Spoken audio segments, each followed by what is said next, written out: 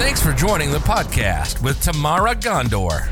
Conversations with everyday innovators that reject status quo, think differently, and make a positive difference in their world. Listen in so you can ignite innovation, influence others, and make an impact too. And now your host, CrossFit addict, knee-high sock lover, and according to her kids, average cook, Tamara Gondor. Good morning, afternoon, evening, middle of the night. It is so good to see you all on the podcast. Once again, I have an incredible episode for you. As some of you probably realized, some people I know and some people I get connected to in other ways. It's like I've got these three buckets of everyday innovators I get to interview. One is people who reach out to us and say, hey, I've got a story. I've got something I've done I want to share with the world. I think the second bucket is people I get to meet at keynote speeches through my clients, right, who are doing innovative things. And then the third bucket is people that I know in my life who I've watched do incredibly innovative things, who have driven their life and made transformation possible for themselves and for those around them. And today is one of those people. So I'm super excited to have her on. So let me tell you a little bit about Denise's everyday innovator style so that she can introduce herself and we can get to the good stuff, all the nuggets of wisdom. So Denise is an instinctual inquisitive. So the instinctual is about circuitous thinking patterns. So while most of us are A to B to C to D, Denise is more like A to X over to L, back to X, over back to A. But here's the beauty in that.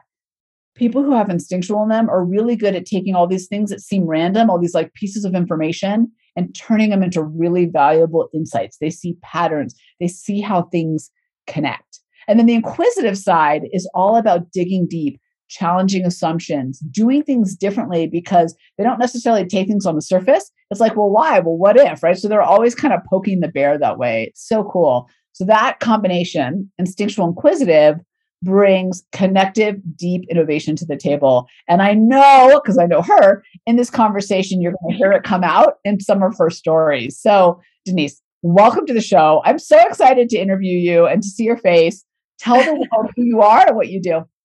Well, I always start off that I'm a professional mother because I have 5 kids, which has really, in some ways, restrained and guided my life. And then I think what I'm most known for is my husband and I created Mighty Movement Academy, which is the world's largest kids youth strength training gym. So we work with kids as young as kindergarten, but mainly starting in middle school.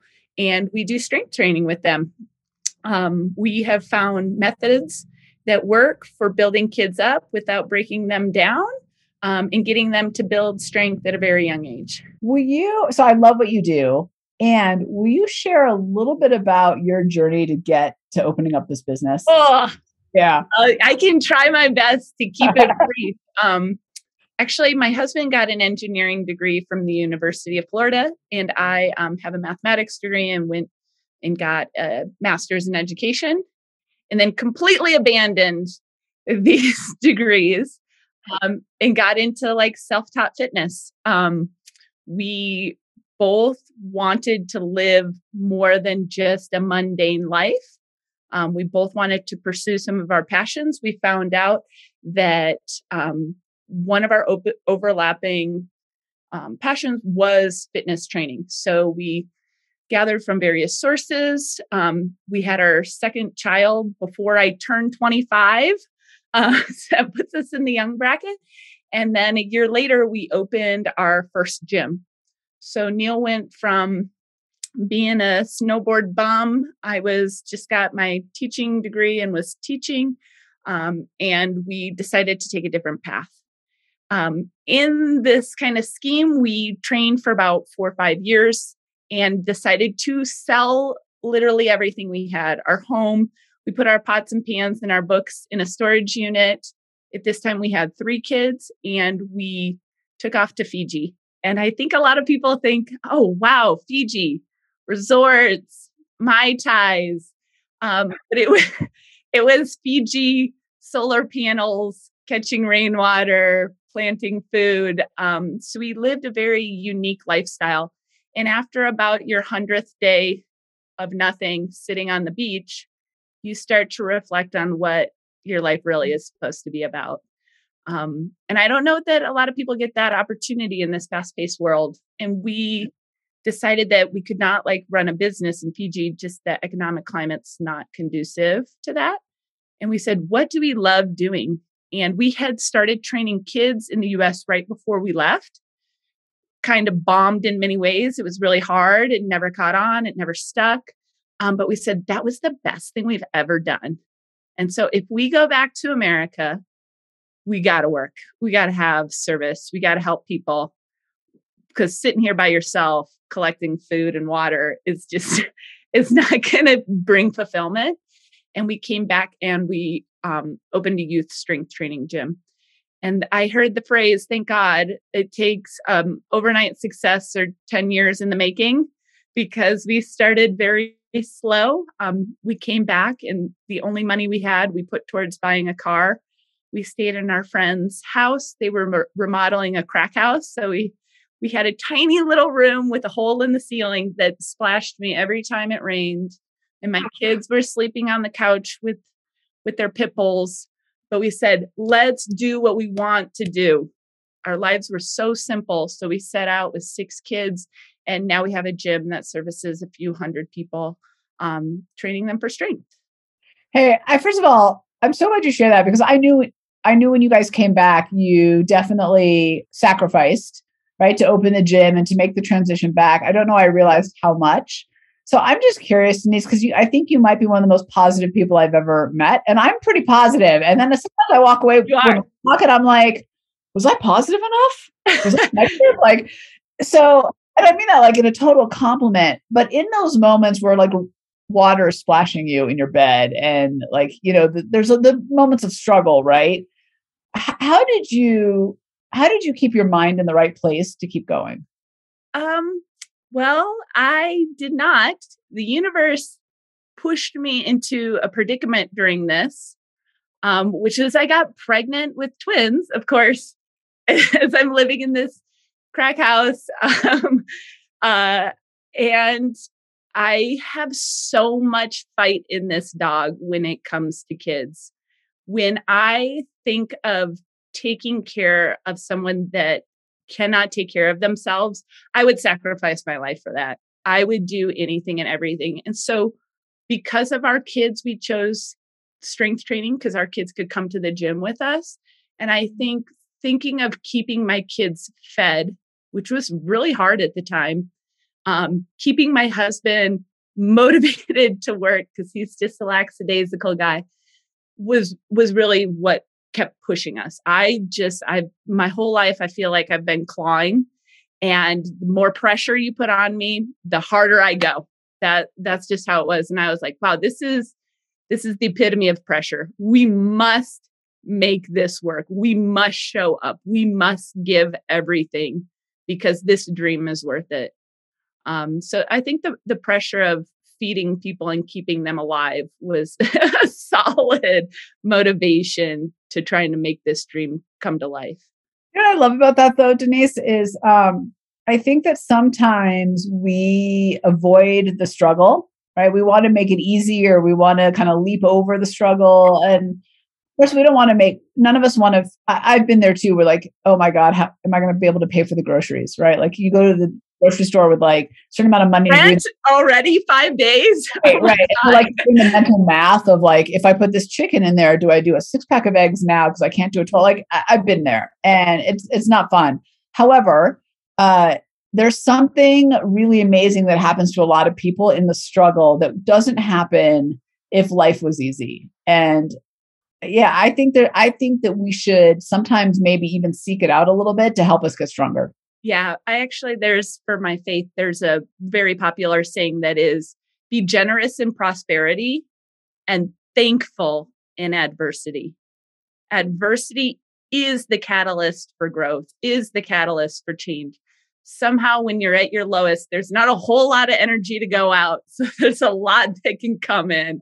And I feel like there's some magic that happens when you're really down on your luck. Now, it might take years, weeks, months to reveal that, but the initiation, the start, the seed cracks open at that moment. And there's a lot of growth that comes from that.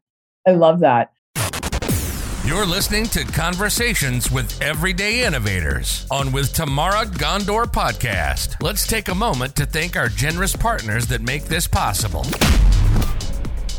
I want to take a moment to talk about my friends at Howdy Puppy.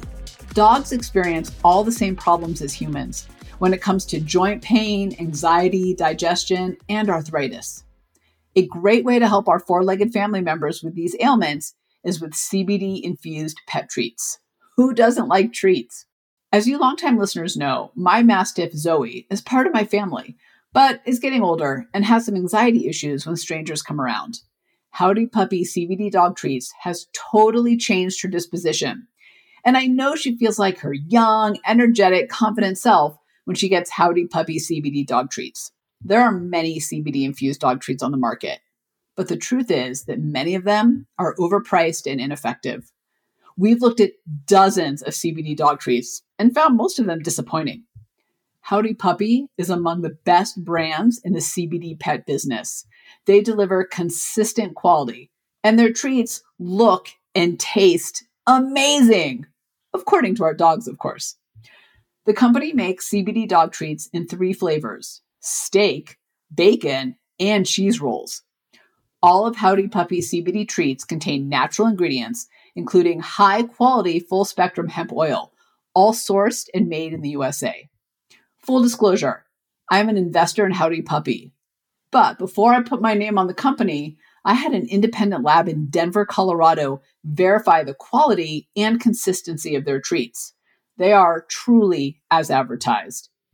Go online today at howdypuppy.com, link will also be in the show notes, and use promo code TAMARA, T-A-M-A-R-A, that's me, to get 20% off the absolute best CBD dog treats on the market. You will not be disappointed. Howdypuppy.com, promo code TAMARA. Don't let them suffer needlessly. Let them enjoy life too. So you've accomplished a lot, and you've come from nothing to accomplish a lot. What are you most proud of, or your big win? Oh man. I would love to say it's my kids, because that's what I would say, but I think I got to keep this with the business tone here. And I would say that synthesizing information from multiple people and multiple sources to create something that did not exist, to take pieces of people's brain power and combine it in a unique way. And I think that's what you were saying earlier about taking X and Z and L and M and R and connecting them. I feel like that is the greatest thing I've ever done, is I have taken from so many sources to get to where I am right now. So will you give an example of that? Like, give me one thing that you're like, this is an example that I can show today that is an output of all that. Okay. So in our gym, we kind of have a few tenets that make it unique. One is like scripts that we have created, knowing that kids are slower, not as smart, not as consistent as adults. And we have basically brought it down and watered it down to the lowest level we can to build someone up. We've also combined that with so that's my education. We've also combined it with, like, my husband's got the engineering background and my mathematics, with optimization. We just surveyed what is going on in our world. We were counting steps. Who's moving? Who's falling behind? Are they applying themselves enough? Are they not working enough? So we kind of assessed in a almost quantitative way what people were doing. And then we took the human aspect of it all, like the motivation, like what gets people to do the work? What in your head goes from, I'd rather be comfortable, to I'm going to do the work, and combining those 3 things. So kind of that organizational, motivational, and educational pieces to get people strong, because these stronger people are going to build a better world. God, that is so true. And I just have to say that there's so many things I love about that story, but one of the lessons I want all of us to take out of it is you need the human element, and then you need the data. Like, you really do need both. to understand where you are and where you're headed. And I've learned that the hard way in a lot of my training too, because before it was more like, I feel this, or I think this, or like my goals are here, but I didn't know how to get there, you know? And then you get so demoralized because you think you're the problem. But the problem is you're not looking at the right stuff. Yeah, you're looking at the visual and the non-visual, the packageable and the non-packageable. And really, without the two, without the action and observation, nothing good is going to come of it. You have to like toggle back and forth. What is happening? How do people feel about it? Like, what's going on? Like, you have to dig deep into both. And then you can synthesize those two pieces into something that works. So you said something else in there that I want to ask you a follow-up question on, because while we are in very different worlds in terms of what we do for a living, both of our jobs are about helping people reach a higher level, right? And some, like mine is more on the mental side of innovation, but it all crosses together. We're all kind of one whole thing. What have you found are the keys to getting other people motivated consistently? Because I think there's a huge difference and a failure that a lot of us a trap maybe that we fall into, which is this kind of these spikes of motivation, but they don't last. What have you found in all this training helps you get someone to a place where they are at least more consistently pushing themselves? I think you're going to agree with me very much on this. It is in their heads.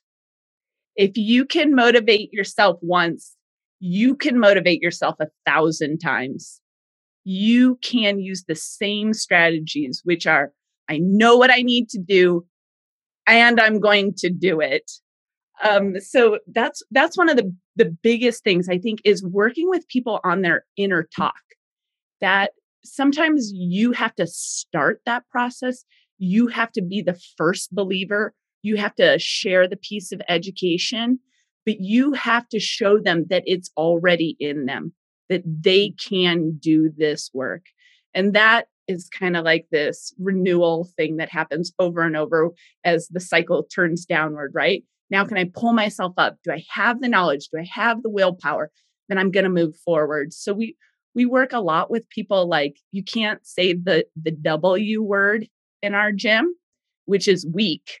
You can talk about the days of the week, but you can never call yourself weak. So we work with people on how do I say things like, I'm getting stronger instead of saying I'm weak. So when you change that mental talk where somebody is like, I'm going to move to the better, that's how you're going to motivate them, that they're going to think forward, not spiral into the vortex of despair.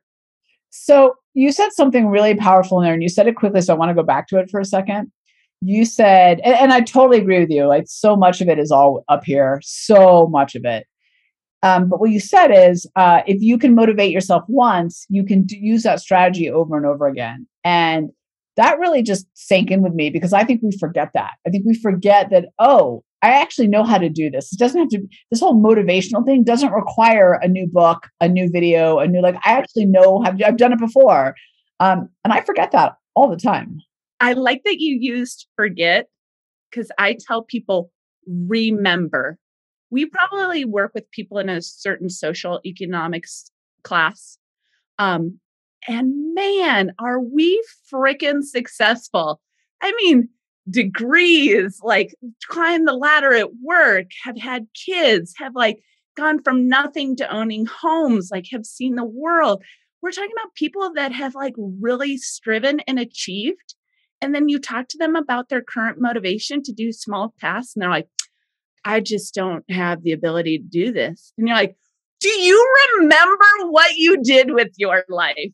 Do you know how your efforts have brought you to where you are living this great life? People forget.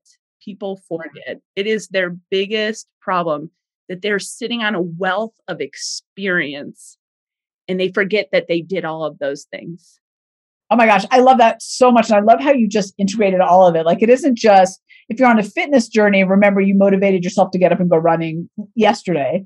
And you're struggling today, but you know how to do it. You did it yesterday, but it's everything. You're so right. Like, that's just great. Wealth of experience and motivation. And And it wasn't because you waited for that key ignition and inspiration to hit you. You said, I want to do this. And then you got up and you did it. That's what it was. It wasn't some magical intervention that happened. It was a change of your thought. And in an instant, lives can change. And especially when we're talking about directionally. So we think of in an instant, it could change, like things could be very different. But I mean, like you can go from one direction to a complete other direction just instantaneously. And I always tell people, you just got to go 2% different. That's it, right? Because over time, right, if you looked at two straight lines, that 2% different creates a massive gap in where you end up. You'd be in like LA and I'd be in San Diego. We set out. We try to make it so hard, right? I think we try to make it so like, I've got to do a complete 180 overnight. But really, right, it's just like these little things that start to add up over time. Overnight successes are 10 years in the making. You will have a change of thought, start a different direction, and you will build something great. Someone asked me that once. They said something like, what does it feel like to like, grown your business so quickly? And I was like, well, I don't know if quickly is how I would describe it.